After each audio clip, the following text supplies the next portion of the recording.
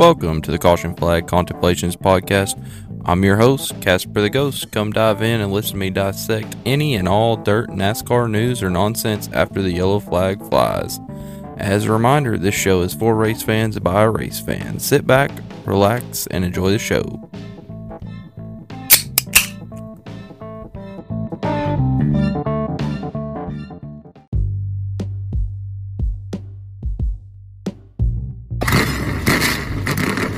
Alright, race fans, welcome to the Asphalt Affairs. This is the section of the Caution Flag Contemplations Podcast where we're going to talk about all things NASCAR. No dirt, except for Bristol. This is going to be the asphalt racing. This is for those of you that don't care nothing about real racing over on the dirt track. Sit back, relax, and enjoy the show.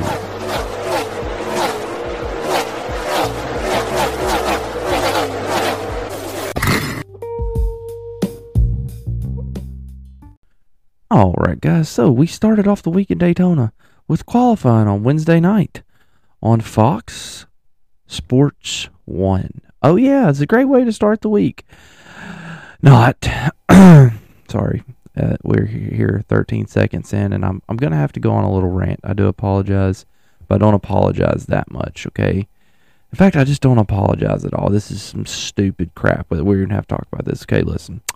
So, you know, NASCAR used to come to Daytona January and February. They used to do a test like a month before the 500.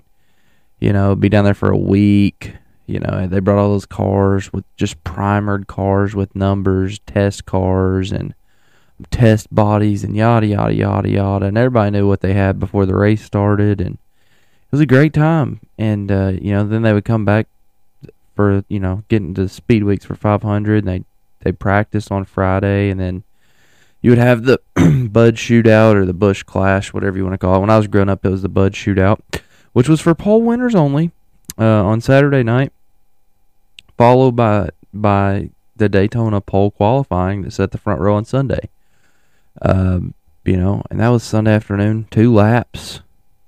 One car, 2 laps. It took forever. It took like literally 3.5, 4 hours to do that. Okay.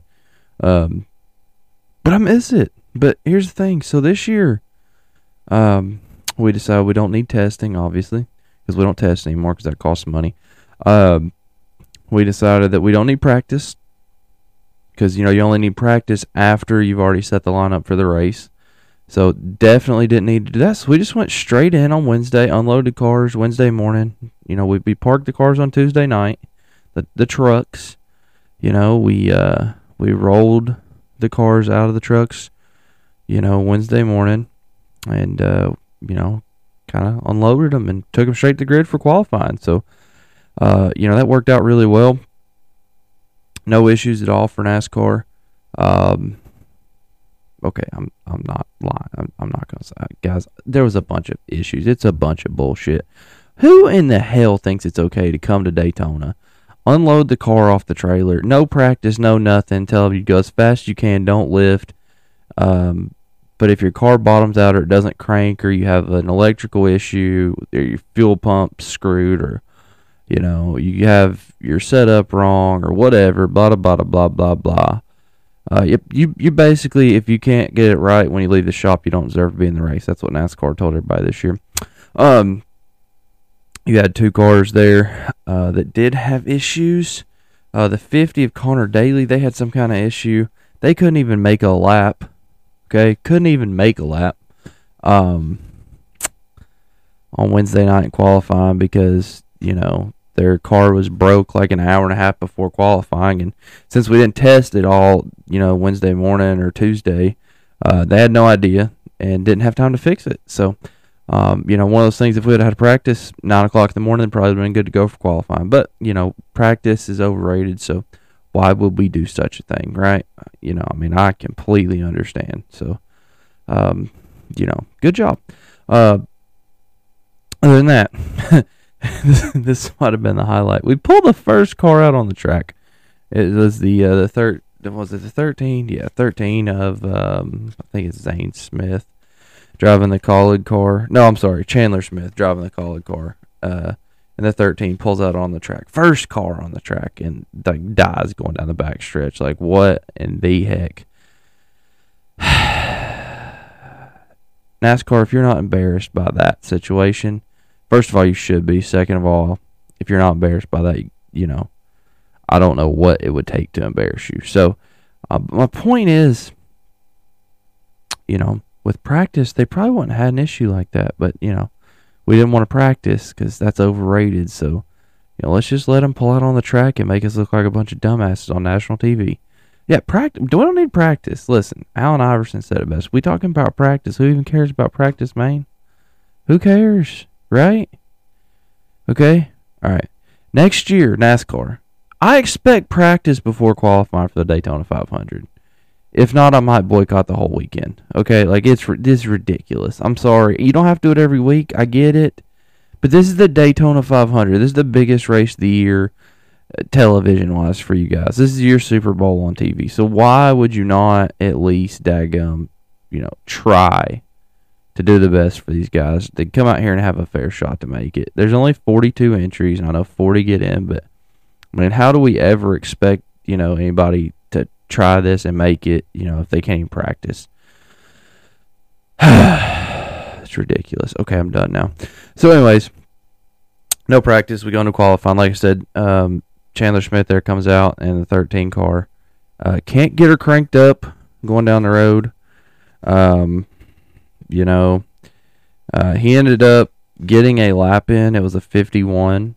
It was the slowest time posted because he only got like a half lap to get up to speed or whatever. So, car got heated up, and it just, it is what it is. But feel bad for them guys that didn't get to practice, so they didn't get a fair shot at qualifying. I really do feel bad for those guys.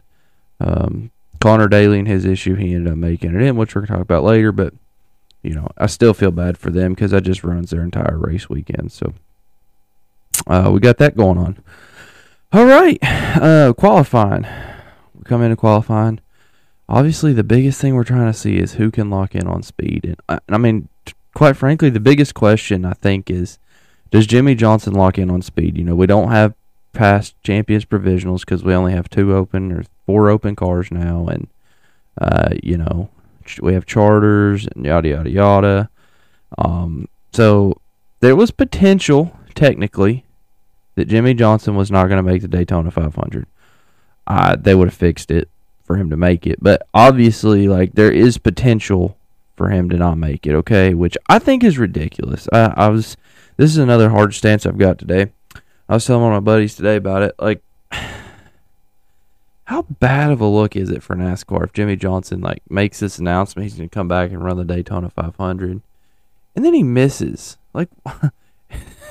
And he's not on the track. What kind of embarrassment is that for your sport? I mean, I think we should go back to having champions provisional. You heard it here first, guys.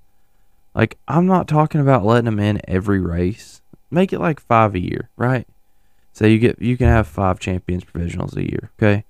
Add 3 more open cars. Don't pay them as much money because they're not chartered. But give these teams, and then open it up to where, hey, if Rick Hendrick wants to run 5 cars, okay, fine. It's an open car. There's no points. It doesn't make that good of money. But if you got a driver that wants to drive it, go for it. You can get a Jimmy Johnson. You could get a Jeff Gordon. You can get a Dale Earnhardt.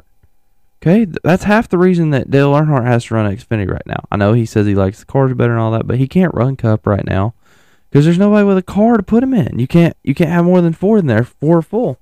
So why don't we add 3 more open spots? Don't pay them jack squat for being in the race. Okay? But, let them do it if that's what they want to do for the sponsorship, for your own airtime, to get guys experience. I think that'd be a great idea to add 3 more open spots to the race and not pay them. I know the teams need the money. The ones that have the charters should be worth something. So you have to pay them a little bit, but, make it, 25% on what the rest of them would make because they're chartered. That's fine. I would imagine. If you got these guys that have money and sponsors like Jimmy or Gordon or, what if a Carl Edwards wants to come back? What if Greg Biffle wants to come back again?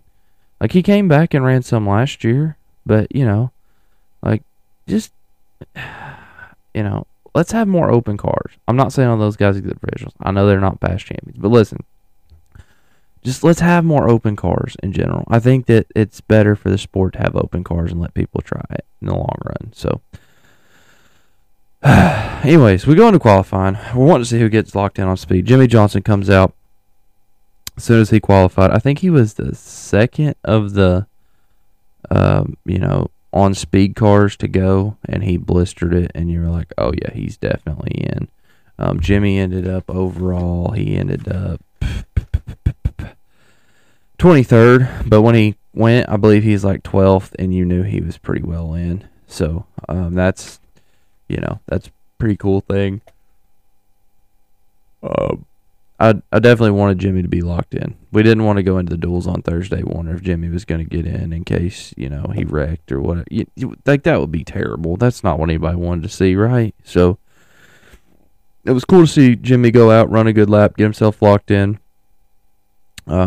Definitely worth seeing. So you had that, and then the other one that locked in on time was Travis Pastrana, which, I guess honestly I was surprised. I would like to sit here and tell you I thought I know he's gonna make it, but give credit to Denny and everybody over there at 2311. But they spend the money, they build the cars, and they gave him a good car, and he held it wide open and did what he had to do. So congratulations to those guys for also getting locked in on time. I wasn't sure if that was going to happen because Travis Pastrana was one of those people. It's like, he's raced NASCAR, he's raced at super speedways, but it's been a while. Like, you sure you don't want this man to practice? Are you sure? Again, new team, new car. They've never raced that 67 car before, so yeah, definitely nerve-wracking for them, right? Like, just have to come in and qualify. Like, that's stupid. So, glad he made it. So, on speed there, first round of qualifying, we knew Pastrana and Jimmy were locked in on speed, and everybody was happy. Like, that's who we wanted locked in. For the storylines, that's who we needed in the race. I'm sorry to the guys that missed, but that's just the truth of the matter. For the storylines, that's who we needed in the race. So, those guys get locked in, right?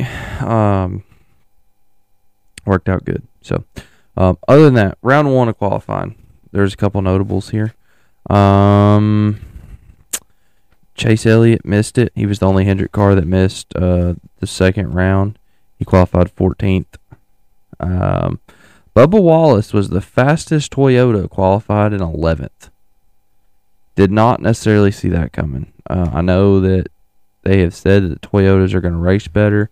They didn't have as good of a drag number as everybody else did, so it wasn't a surprise, I guess, for them to be slow. But again, 23:11. Okay, you guys got Pastrana in, but Bubba also got in. I mean, that's pretty good. So he didn't make the top 10. Like, he was the fastest. It's cool that Bubba was the fastest car, but he wasn't in the top 10, right? Like, it's kind of sad. I'm pretty sure that Toyota didn't want to miss, the entire second round of qualifying, but they did. So that was rough. So after round one, I don't know if you guys all watched it. If you didn't watch it, when Alex Bowman came out, you were like, oh my God, they're going to do it again. He did win round one with a time of 49.717, average speed of 181 miles an hour. Like .025. Like, that's, it's whatever.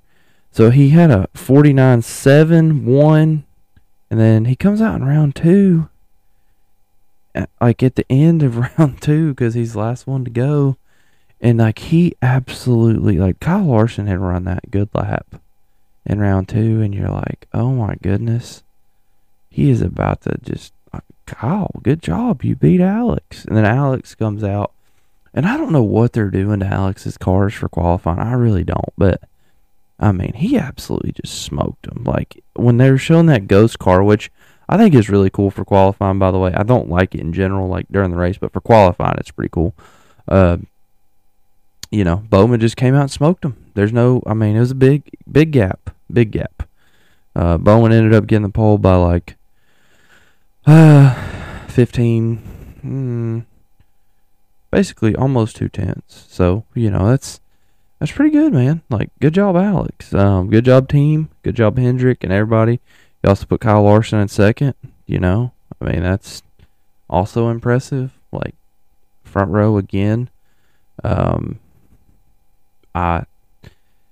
I'm a Hendrick and a Chevy guy, so I knew they were going to be there because they do it every year, right? Like, I mean, shoot, I already knew that. So it is what it is. Other than that, as far as the qualifying results go, just on the rundown there, the only other note I have there, you had 3 Hendrick cars, 1 through 3. Chase was sitting outside, like I said, in 14th. A little bit of a surprise. But you just imagine they set that car up to race, and it looked like his car kind of like pushed just a little bit on some of the bumps. I think in 1 and 2, but I'm not exactly sure. I can't remember which end of the track it was on, but I do remember watching that on his lap. So I guess that's what happened. But as far as the ones that were in the top 10 there, Bowman, Larson, Byron. There you go. Top 3, Hendrick. Not just the front row, the top 3. That's pretty awesome for them. Good job to all those guys down in the motor shop. All right. You go after that. There's a lot of Fords there in a row. 4th through 9th is Fords. Okay. That's pretty wild. Joey, Ryan, Austin Cindric, and Burton. Those are all 4 Penske prepared cars that all made it into that round, and all are in the top 10. So clearly Penske didn't come to play any games either, but they just didn't quite have enough. I guess the boys down there at Hendrick had theirs cheated up just a little bit better. So but we do have to give solid kudos to Penske for being up there. Your 10th place qualifier. Yeah, rowdy. Guys, Kyle Busch tried something there coming down the backstretch. He dropped below the yellow line, pulled a draft off of whoever that was in front of him. I think it was Cindric, but don't quote me on that. I think that's who it was. It doesn't really matter who it was, but whoever it was rolling down the backstretch in front of him, he just pulled up behind him, like trying to catch a draft off of him, and went below the yellow line and came whipping up around him. And it was funny because I had seen that in the first round of qualifying. I was like, why hadn't nobody tried that? But apparently that's not legal because he was racing below the double yellow line. I thought that the rule for the double yellow line, as they used to always explain it, was you can't go below the double yellow line to advance your position. Like, you couldn't go down there to pass somebody. You could go down there, you couldn't go down there to pass somebody. So, to enforce that in qualifying, it's whatever. I mean, I guess the rule should be the rule all the time, but honestly, it's just a stupid rule. So let's get rid of it. Like, why do we care? And I was having an argument with my dad, and he's like, well, or maybe with my dad, it might have been somebody at work, I can't remember, somebody this week. Like, well, we can't get rid of the double yellow fine because they'll drive 5 or 6 wide down the turn at Daytona and wreck the whole field. Well, they're probably going to wreck the whole field anyways. I don't see why it matters. If they can't be adults and figure out how to get in there and not wreck, I mean, I'm okay without the rule. I think Kyle Busch got screwed because I don't feel like that should be a rule for qualifying. Maybe I'm just a little bit Kyle sympathetic because of all his nonsense and the fact that y'all hate him even more now because he's a gun owner. By the way, Kyle, as far as the gun thing goes, I don't care that you had a gun in Mexico. The only thing I do care about is why are we carrying it like a 30, what is it, 380? Come on, dude. Let's get something a little bigger than that, like 1911. Let's go for a 1911. Get you something at 45, son, okay?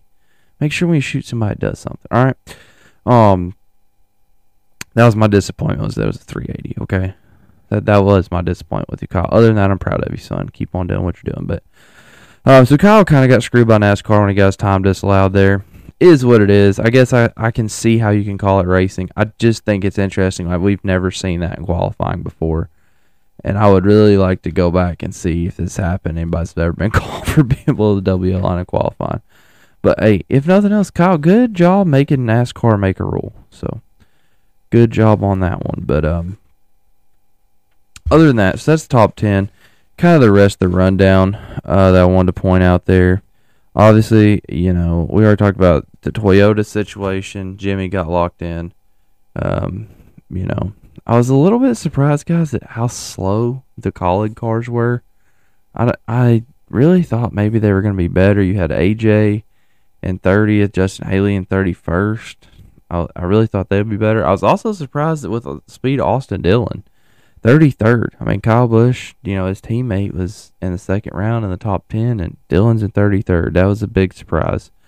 I don't know exactly what happened there, but it is interesting to kind of see the disparity there. So that was the rundown.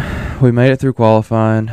Like I said, Chandler Smith, first one out, had some issues, dead last. So he knows that he's got to go and race. Connor Daly didn't even get to turn a lap, so he knows he's got to go into the duels and race. So that pretty much summed up qualifying. We kind of knew that what we were watching there was going to be, who's going to get the spots, and it was going to come down to Daly, Chandler Smith, Austin Hill, and the other one that had to race in was...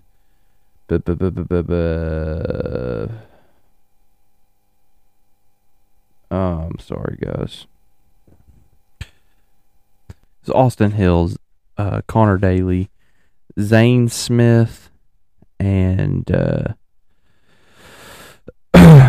Chandler Smith. Those are the ones that had to race in, guys. And so we knew that's where we were headed. That's what we were going to watch. We're going into the duels. We line them up. First duel. I'm like, all right, let's go. It's race time. Yeah, baby, let's do this thing. I was pretty excited, okay, for Thursday night. I really was. I was pretty well pumped up. And then they get the thing started, and they ran the whole thing green. I was like, all right. Well, this might not be as time as I thought it was. It was pretty much like, a single file line there for like the first 20 laps. Bowman dropped to the back there. He tried it, and he lost the draft. I mean, he went to the back clearly to, keep his car intact. He lost the draft. I don't know that he was trying to be that slow, but I thought it was interesting as it was. Side note on that, I was gonna, throw out there again. Concept: why do we even make those guys that are already on the front row race? I don't see the point in it. When I go to the dirt track and we lock somebody in on qualifying to their starting spot, we don't make them race a heat race. Like, it's pointless for them to be out there. So, honestly, next year, let's go ahead and lock in the front row, and let's just tell them, hey, you don't have to go out there.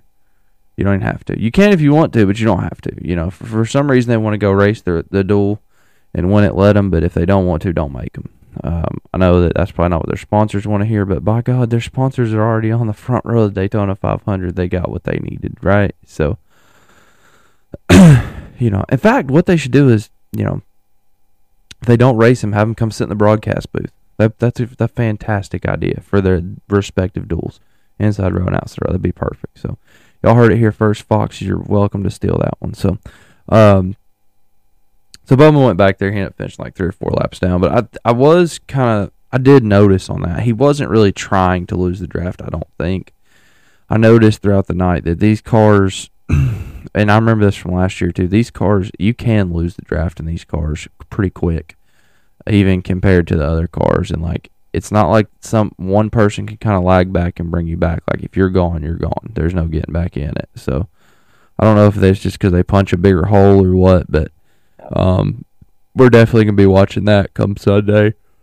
We will see how many other guys lose the draft that we're just trying to drop to the back, and, it could be interesting. I think these guys might run some green flag laps on Sunday, so, definitely something to kind of watch is like who falls off the back, even though they weren't really trying to fall off the back. So, other than that, Chevrolet was the first team to pit as far as manufacturers go. All the Chevys pitted, lap 23 out of 60.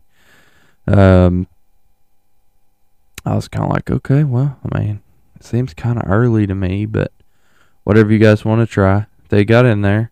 The 47 and the 13 both sped on pit road. Ricky Stenhouse and Chandler Smith, unfortunately. Chandler Smith is the same Chandler Smith that needed to get in, had to race his way in. You had to feel bad for him at this point. I know that his spotter was screaming and hollering at him, don't speed, don't speed, don't speed. Brett's like, no, don't do it. Oh, my God, I told him not to speed. Dane, what are you doing? I know that's what Brett Griffin was thinking. I know he went to the bar and had some fireball shots, but felt bad for them about that. But that's how it happened. But you're like, well, all you need is a caution. You get back in it. And then we ran the whole thing with no cautions. So that speeding penalty for the 13 on, lap 23 really basically ended his duel. Fords and Toyotas pitted lap 31 out of 60. Ty Gibbs lost the draft kind of like right before they were pitting. And then after that, he sped on pit road. And you're like, dang, that's a rough little turnaround. But, I said last week when I was kind of going through expectations for the year, I think Ty Gibbs is going to win the Rookie of the Year, but he still is going to be a rookie, and he's got some learning to do. So definitely rough for him on that one. He had a little bit of a rough race after that. Closer to the end there, like after closer to the end, I'm sorry, right after the pit stuff there, the Ford pack was just, it wasn't organized at all, and I was like, maybe the Chevy's got a chance, because they talked about how much time, before the Fords pitted, how much time they gained on the Chevy pack, and then right after it, they kind of fallen apart, but they were able to regroup. So definitely hats off to Ford for being able to run that deal on their schedule, and get their guys to cooperate, and then be able to pack back up even if they got a little bit spread out. I was surprised and impressed by that. Obviously, I'm not a Ford guy, but credit where credit's due. So good job to that one. And I mean, guys, from then on, the Chevys just never caught up. They never were able to catch it. The Ford guys pretty well rode in line to like 5 to go. Then they started dicing and slicing a little bit, which was interesting to watch. And Joey's up there doing Joey stuff. Joey's like, I'm not losing this thing. He didn't want to be the leader. He didn't want to be the leader, but somehow he was, and somehow he came out the winner. But, it was definitely racy up there. One of the cars that I really noticed it looked good in race trim up there was Chris Buescher.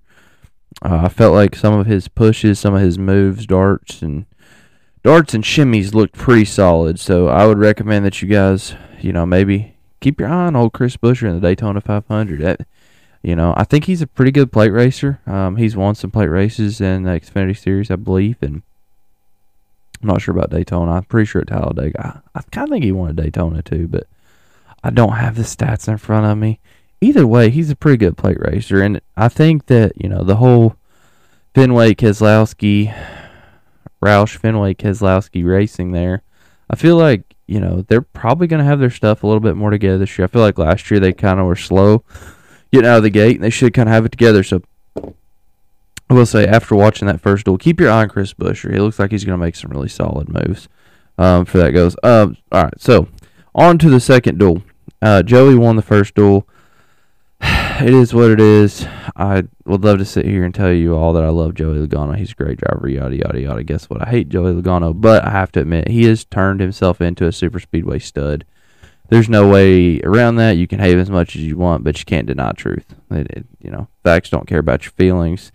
And the fact that Joey Logano is turning into a super speedway stud, it is what it is. So good job to them. He's going to be tough to beat on Sunday. That 100% will be in the running. So it is what it is. Other than that, through the rundown there for the first duel, not a whole lot to note. Zane Smith, who had to race in, he was the one that raced his way in. And then Chandler Smith obviously was the one that missed after he sped on pit road. Zane Smith raced in and finished 8th. But, I mean, to be honest, all he had to do was finish 8th was, stay with his 4 teammates. So he didn't really have to try that hard. Not knocking his Zane, I'm just telling you how it is. So, but that worked out good for him. So, moving on to the second one. We had a caution. We get this thing fired up. Lap 9, caution, because Justin Haley had his window came flying out of the car, and I was like, oh, what the heck? They had some guys pitted there, some didn't. Some guys topped off for gas at the end of that, and they were like, we're going the whole way. It just kind of ended up being what it was. Then they kind of just rode for a little bit. I think everybody was saving fuel, basically trying to think about stretching it to the end because of the amount of caution they'd had.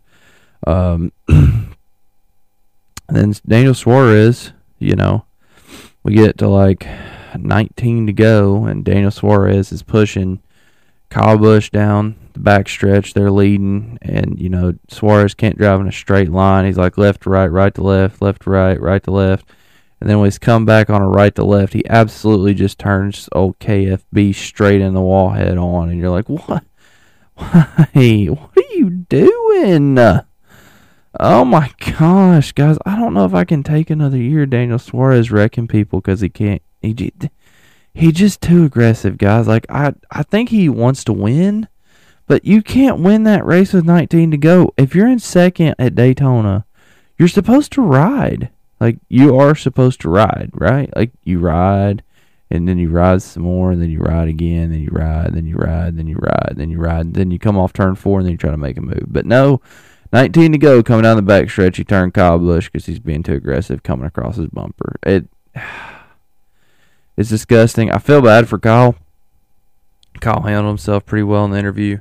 That's not always expected out of him, but the reason I feel bad for Kyle is I think Kyle might was going to have a car that could maybe win the race, and that's definitely what he wanted, obviously. And I think that it's disappointing for him. I don't think that he expected his car to be as good as it was necessarily, knowing that he was coming from Gibbs over there. So, but I think they had him a car that was capable of winning, and it sucked for him that it got tore up because Daniel Suarez wants to be a jackass.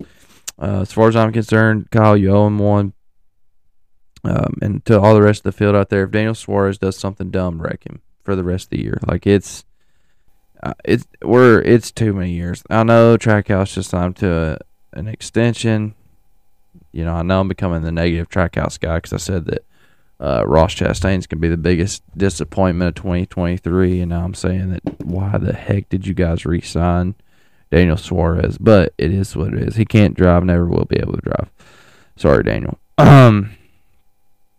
So that happens with 19 to go. So then, they're doing the cleanup and all that. We're coming down pit road to get the gas that we got to have to get to end the race. And Suarez missed his pit box. Guys, not only did he wreck the leader, then he comes down pit road and misses the pit box. Like 100% just didn't even think about turning into it. I don't know if I blame the spotter, crew chief, whatever, or him, but I'm sure there's a little bit of blame to be shared for missing the pit box. But, what an embarrassment. First you turn a leader, then you come down, miss your pit box, and basically end up coming out last. Good job there, bud. You deserve everything you're getting. After that, we restarted, I think, 13, 14 to go, something like that, maybe 16. And, it was pretty calm until, the last 5 laps. And I really thought the last 5 laps, just watching them slice and dice up there, I really thought somebody was going to wreck. But they didn't. I'm glad they didn't. We didn't want to tear stuff up. I know nobody wanted to go to backup cars, although they would have had 2 practice sessions to work on them, so I don't know why it would have been that big of a deal. But, we won't go back down that road again. Eric Amarola ends up getting the win. Those guys up there had a little bit of a race going on. It wasn't like the bestest of the bestest, but there was a little bit of race going on. And like I said, Eric Amarola came out with the win. Wouldn't have predicted that one. Austin Cindric in second. Probably would have predicted that because those Penske cars are pretty hot, and I think Austin Cindric's a fairly good driver. Chase Elliott came out in third. Hoping, as a Chase fan, I buy the t-shirts and I buy the hats. As a Chase fan, I'm hoping the fact that he came out in third means that his car is going to race pretty good on Sunday. They didn't qualify up there with the rest of their teammates, but they did run good. So, that's pretty cool for them. We'll see what happens. I don't know. We'll see. I hope it runs good. He hasn't really done much at Daytona to impress me. So, hoping that might change this year. Other than that, the other notable, again, I talked about Chris Buescher and his RFK car looking pretty good. You have Brad Keselowski. He ended up finishing 4th in his duel. I know that's it's probably dumb to say it's a good run, but that's a good run. Brad struggled last year. Let's just call it what it is. They struggled, but he looked, pretty decent. So maybe they've got a chance. Maybe they're starting to get their stuff figured out, like I said. So I hope so. I'm not like Brad Keselowski diehard or anything, but I think that when he's good, it's good to have more drivers, competing. And I think he's the driver that's going to compete if he's in competitive equipment, because he's pretty talented. So, pretty pumped about that for him. So, good job.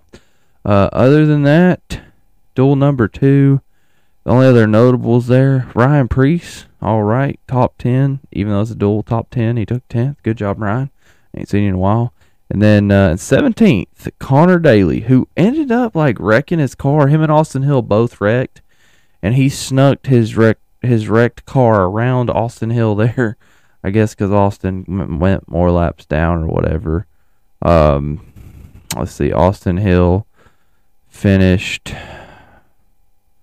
19 laps down, and Connor Daly finished 1 lap down. So Austin Hill was in that wreck, unfortunately, from Kyle Busch, and that ended it for him, which is a shame.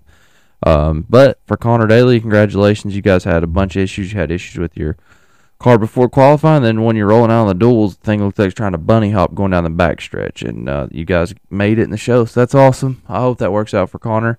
I don't think that can be bad for NASCAR to have somebody that drives in another discipline over here running the Daytona 500. So pumped for him. Curious to see how that goes. I'm not sure, what I think about him, if it's going to be like a good thing and work out for competitiveness, but definitely excited for that. So we'll see what happens. Congratulations to them. And, that pretty much wraps it up for the duels, guys. So basically, we're really closing it down here on the pre-race show. After the duels, kind of the notes we have here is Penske looked pretty solid in qualifying and in the duels. Can't argue with that. Ford looked pretty good. Ford's looked pretty racy to me. So that's what you need to be looking for come 500 on Sunday. Those are the ones that's probably going to race pretty good. So you got that, and then you don't want to be anywhere near Daniel Suarez because he's probably going to wreck somebody and cause a big one. So that's kind of your main topics to look out for on Sunday that I was going to give you guys out of the duels. So moving on from the duels, they do have 2 practices. They had one today. I'm recording this on Friday. They had one today. They have one on Saturday, which is tomorrow. They'll get them all right, I'm sure. I bet Bowman and Larson's cars probably had to have the most work out of anybody out there. I know that Bowman said his rear suspension was just really hard, so I'm sure that's going to create that for him. But, all right, guys. They'll have that thing fixed up and ready to go. So, in the lineup, you're going to have row 1, 2 Chevys, Bowman and Larson. Like we said, they won their deal on the pole there. Row 2, 2 Fords. If you look up here, there's Chevys on the front row, and then there's a lot of Fords. A lot of Fords. You have, in the top 10, you have 1, 2, 3, 4, 5, 6 Fords, 3 Chevys, and 1 Toyota. Ford's going to be good, guys. Can't argue with that. So, other than that, for the Daytona 500 lineup there, like I was telling you guys, that Chris Buescher, Brad Keselowski, row 5 right there, I'll be watching that. That's going to be wild, okay? It's going to be wild, I'm telling you. Those are the ones you're going to want to watch.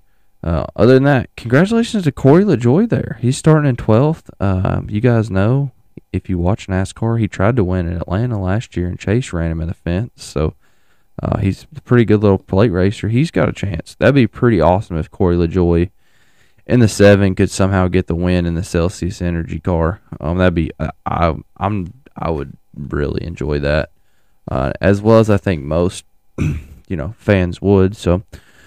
Hope they have a good performance. Other than that, Kevin Harvick starting 13th in his last ever Daytona 500, as he's going to hang it up after this. Zane Smith is the highest open car, starting in 17th. You have Jimmy Johnson is going to start in, if I can find it, Jimmy Johnson is going to start in row 20 with Travis Pastrana. So I guess that's just where they shook out. Jimmy was back there, he's kind of just riding, didn't want to tear his car up. Interesting thing about Jimmy that I meant to tell you guys, he did qualify better than both of his legacy MC teammates, and he hadn't been in a car in 3 years. Just don't forget that one. Coming through there, that's pretty much the notes. You got Kyle Busch is going to be starting in the back. Curious to see if he rides. He's not a rider, so I don't think he will, but I am curious to see if maybe he rides in the back for a little bit, because it's, going to be probably kind of difficult. So maybe he will, maybe he won't. We'll see what happens to that. That'll be something curious to watch on the start of the race on Sunday. So now's the part of the show where we get to what all you guys want to hear. My picks and predictions for the Daytona 500. That's what you all want to hear, I know. Don't lie. You know it's true. You know it's true. I have some real bold ones, and I have some real not bold ones. First prediction. I think that the choose rule is going to be very interesting in this deal. I really think you're going to see manufacturers line up inside and outside. I think you might see Chevy versus Ford, and I think the Toyotas will probably go with the Fords because they need to be there for the numbers. If you look at the composure, what the field's made up of car-wise, 18 Chevrolets, 7 Toyotas, 15 Fords. I'm just curious to see if they decide they want to run this thing green and kind of do the backwards fuel strategy. If we have a restart, they may all line up together and just make their trains and race each other. I would like to see it. I know it'd be different than what we've seen, but I'm kind of curious to see what the effect of the choose is. I think it's going to end up being dramatic, and there might be some wonky looking stuff that we haven't seen. That's kind of my prediction on that it's going to be wonky, and you're going to be like, what in the heck are we doing? So there's that one.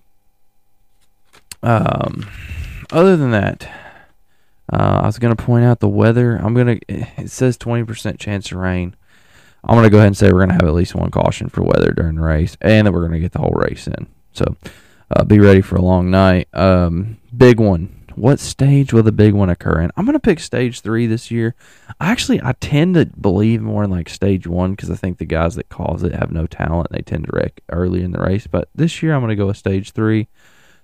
Cautions. This is not going to include the 2 for the stage breaks. I'm talking about wreck cautions, not like natural cautions. 8. I'm going to go with 8. I think that's a little bit higher probably than it's been, but that's what I'm going to go with. I think that chopping a little bit of that spoiler off is going to be rough, and I think that some of these guys are really going to be driving over their head. I think last year it wasn't that bad, but they were a little bit scared to wreck their cars because they didn't have the parts and components back at the shop. We were going into a new car, so I think it ought to be pretty interesting, but I'm going to go with 8 cautions. You heard it here first. 8 cautions. 8 natural cautions. That doesn't include the stage breaks, okay? Stage 1 winner. Joey Logano. It is what it is. Stage 2 winner. Joey Logano. I'm going to take him again. I think Joey's going to win stage 1, stage 2. What do y'all think I'm going to say for the winner? Just kidding. We're going to talk about that at the very end of this podcast because I'm being an ass. I'm going to say for how many cars finished the lead lap, on the lead lap. I'm going to go with 16. And I'm going to say that most of them have tape on them. I think it's going to be a pretty chaotic race. I don't think it's going to be a bunch of little cautions. I think it's going to be like 2 or 3 big ones. So, we'll see. But I think that the biggest of the big ones are going to happen in stage 3. So, yeah, that's kind of all I've really got prediction-wise for the Daytona 500. You guys probably don't really care who I'm picking for a winner. Just kidding. That's the one that you really care about. For my Daytona 500 winner, this is what I was teasing on my episode. I told you guys that was going to be the biggest surprise of the 2023 NASCAR season was going to be the winner of the Daytona 500. And I'm just gonna I'm gonna go full disclosure here. The reason I didn't announce my pick is because I wanted to make sure that he made the race. I figured he would, but I wasn't sure. And I didn't want to come on this podcast and tell you he was going to win if he didn't even qualify. So I waited. But I'm taking Jimmie Johnson to win this race. You heard it here. Jimmie Johnson's going to win the Daytona 500. I know that's a pretty bold statement. I do have some reasons. I think Jimmy's not your standard unretired comeback guy. Jimmie never retired. Jimmie left NASCAR and went and ran a limited schedule in IndyCar because that's what Jimmie wanted to do, right? Jimmie didn't find the success that he thought he was going to in NASCAR or running the IMSA few in the starts he did, right? He didn't find those things. But for Jimmie Johnson to come back to NASCAR and race, in my opinion, Jimmie Johnson didn't come back and race Cup for anybody but himself. I think he came back to prove to himself that he still can, that he can still compete. And I think he's going to. I really do. I think they're probably going to be somewhat conservative for the first little bit of that race. And probably ride in the back. I kind of expect him and his teammates there, and Noah Gragson and Eric Jones to ride in the back. But I expect them to kind of get together. And truth be told, I think Noah Gregson's the one that pushes Jimmie Johnson to this win. I think Noah, even though a lot of people think he's a disrespectful prick, I think that he probably has a lot of respect for Jimmie, and I think that I really think Noah's going to push him across the line to win it. That's what I think is going to happen. I think he's going to be locked on his bumper. I don't think he's going to make a move on him. I think that there's probably going to be some Fords up there, and I think they're going to make a move, and I think Jimmie and Noah's coming through for the win. That's my prediction. You heard it here first. Now, after that happens, that's when we're going to have some real serious conversations. I don't know, but did Jimmie declare for points? Can he race for points? If Jimmie comes out and wins the Daytona 500, he's probably going to try to run for points. I really don't know that he will. He should, in my opinion. If he comes out and he wins Daytona 500, I hope that he races every race this year full time, and they figure it out, and he runs this thing for points, because that would be awesome. We don't want... I know it's a wild chance for that part. I don't think it's wild to say he'll win the race. I really don't. I know it's not conventional wisdom, but I think Jimmie came back to win. I think that he's going to win just to prove it to himself. I think that's why he's there. And I think he'll have the help from the teammates. So, like I said, but, if he does do that, and my prediction is correct, we have to really consider the points and, the chase for 8. So, I'm curious to see how it goes. It'd be wild if I was right.